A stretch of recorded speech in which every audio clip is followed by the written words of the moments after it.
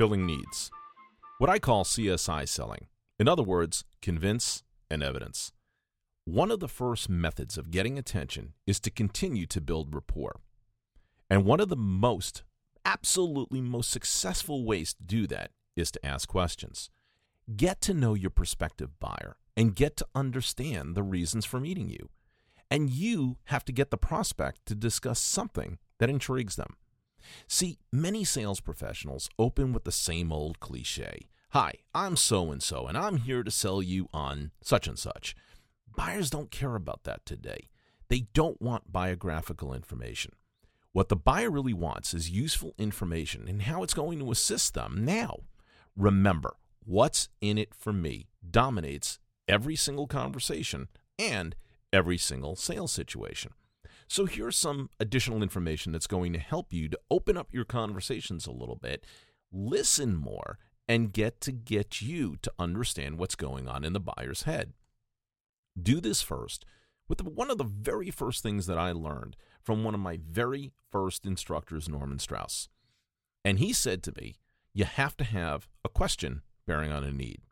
And I asked him, what was that? And he said, and I quote, from a course I had taken many years ago, Drew, with Dale Carnegie and Associates, the statement of question bearing on a need is of particular interest to any buyer.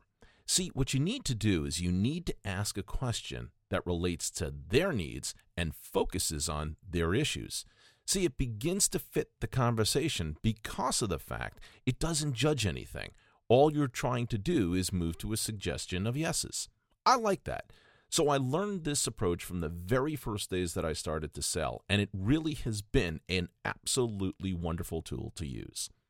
See, the question bearing on a need creates immediate action from the buyer. It automatically engages them. See, if the buyer engages with you, you have their attention, and then you can quickly start to interact with them to resolve their issues. Additionally, the question opener is really very easy, but it's the most difficult part to do simply because you need to frame it in the form of a question. All you need to do is sit back and then listen to the reply. So it might say something like this. If there were a way that I can give you a brand new home and you wouldn't have to put that much money down, would you be interested? Most people should say yes. If there were a way that I can decrease the amount of pounds that you're carrying on your body, allow you to eat the similar foods that you are now, and still enjoy the process, would you be interested in doing so? The answer is typically going to be yes.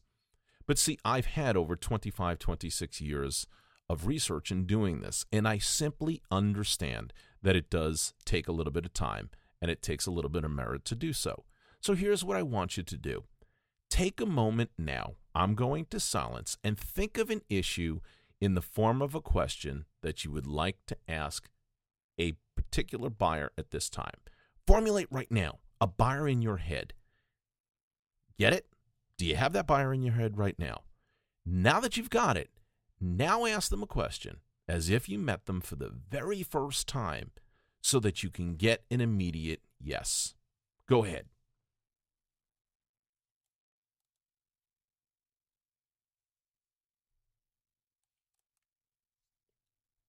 Do you have the question?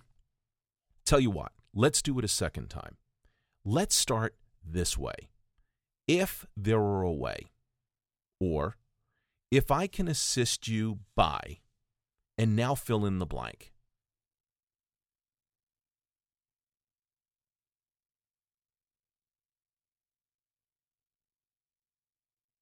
Now that you have that, now ask the question, might you be interested? See, it's not that easy, but here's what you need to do. You need to, 1, practice putting these things into questions. And 2, what you also need to do is you really need to practice in front of the mirror. You need to convince yourself. I have a wonderful mentor that I had worked with many years ago, and one of the very first things he said from the sales perspective was, the first sale is to yourself. And that's true. You have to convince yourself that you can do this. So remember, the first sale is to yourself. To get additional information and to give additional information, The information that you need to be cautious of is the information that's going to be pertinent to the client, him or herself. So, to explain, in other words, you would ask a question such as, Mr. Buyer, are you aware that 1 in 7 people might obtain diabetes due to lack of a poor diet? See, this is very helpful, both to you and to the client, because it illustrates that you've gone ahead and you've completed some homework that is going to be very, very pertinent to the client needs. It also helps you because you immediately focus on the client issues, and that's exactly what they want you to do. They want you to know what is meaningful to them. See, facts then enable you to engage the client if they were the one that are going to be enjoying the benefit, not only so much of the statistics, but of the value that they get from you in knowing those statistics. See, numerical information is very important. People like facts. They like figures. People, especially in an exercise environment, tend to get a little cautious about facts and figures, especially when you're talking about health. So when you give them information that is proof positive, then all of a sudden you're going to start capturing more attention. See, numerical information and facts are quite striking, especially if they're delivered very well. They will certainly gain attention from any buyer, but you have to be cautious. Now, you do need to be a little bit cautious with statistical information because some people also like to challenge you. So you want to make sure that you have information such as when the study was completed and how many had participated. You might want to have the study with you to assist in supplying the information should somebody have any additional questions.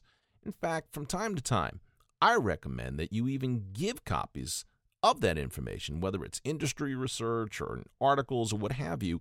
Go ahead and give it to the buyer. Let them read it for themselves. They might not have seen the content, and it will definitely solidify your experience as an industry leader. You know, what's interesting here is people are buying your expertise, and that's what I'd like you to be considering throughout this program. It's your expertise that's going to make them buy. The third tool that you have now is curiosity. To begin your conversation, you need to suggest to the buyer something that arouses curiosity and appeal. If you're selling vitamin supplements, as an example, you might ask the client if they've heard the latest news on the lack of minerals in the amount of processed foods that are available today. You might even arouse curiosity because of the fact that there's new nutritional information available that people hadn't heard of before. Quite obvious, the buyer is always going to be intrigued and will continue to ask you questions. The other side of the coin is you can then ask them questions. That curiosity is what's going to get you additional information. The fourth tool, referrals. Ladies and gentlemen, I can't think of a better opportunity to convince and provide evidence to any particular buyer. See, what always separates a great sales professional from a good one is always getting referrals. See, referral selling is so important today because it establishes differentiation. It also allows you to do less work. With the innovation in technology and the need to get from place to place and do so many different things, we're so bombarded with information. But the fact is, if somebody can walk you in the door, and you can minimize the amount of work you do, therefore decreasing your labor intensity, well, gosh, it'll get you a whole lot more business. And more importantly, referrals are the things that people perk up to.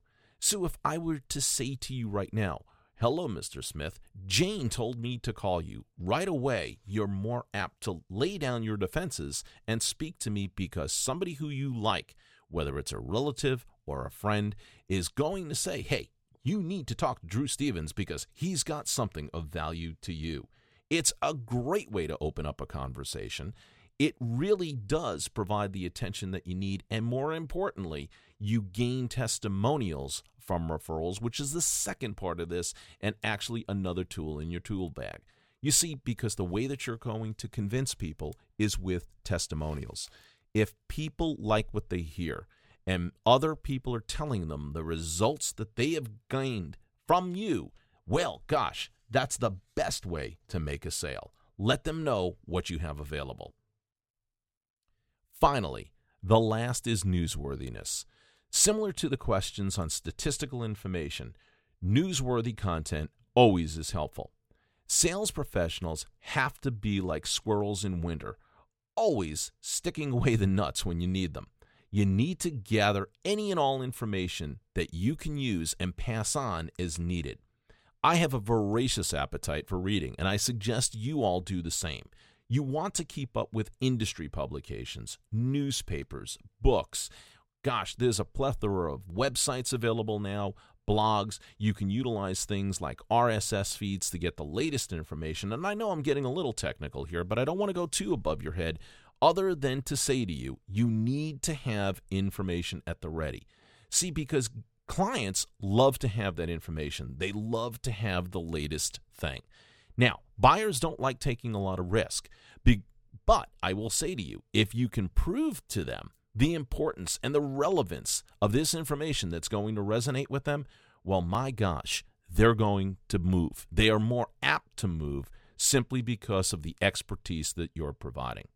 Recall what I mentioned in the previous chapter when I said to you earlier about content being king? See, everybody wants to be in the know. And the sooner you can get information into their hands, the better. If it's interesting to the buyer, they'll want to hear about it. However, I encourage all of you to be very, very curious at times and even a little bit cautious. I want you to pass around information, but just information, not rumor, not speculation. See, there's plenty of that garbage going on in the world, but people really want truthful, honest, relevant information. So if you hear about a gym closing and you hear about all of these different things about steroids and bad things of that nature, simply ignore it. Just go on proof positive because that's what the buyers are looking for. Simply your expertise. If you can't gain any attention from a buyer, you get nothing. Many people shy away from this step thinking that it's not really a big deal and you really don't have to do all that much to get in front of a prospect. Well, you do have to do a lot. See, buyers just don't have the time. And you, as a sales professional, as an exercise professional, even as an entrepreneur, you're an intrusion. Face it, people are just too busy. The more that you provide value, the better off you're going to be, the less of an intrusion you're going to be. And so if you do that, then I will say to you this, you're going to get in front of more prospective buyers because they like the expertise that you're exhibiting. They want to have the knowledge that you're sharing, and they want to be with somebody that can truly assist them in reaching their goals.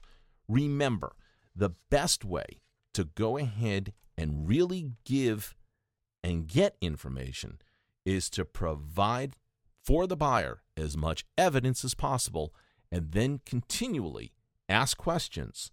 The more questions you ask, the more information you can provide. And more importantly, the more questions you ask, the more feedback you get from the client.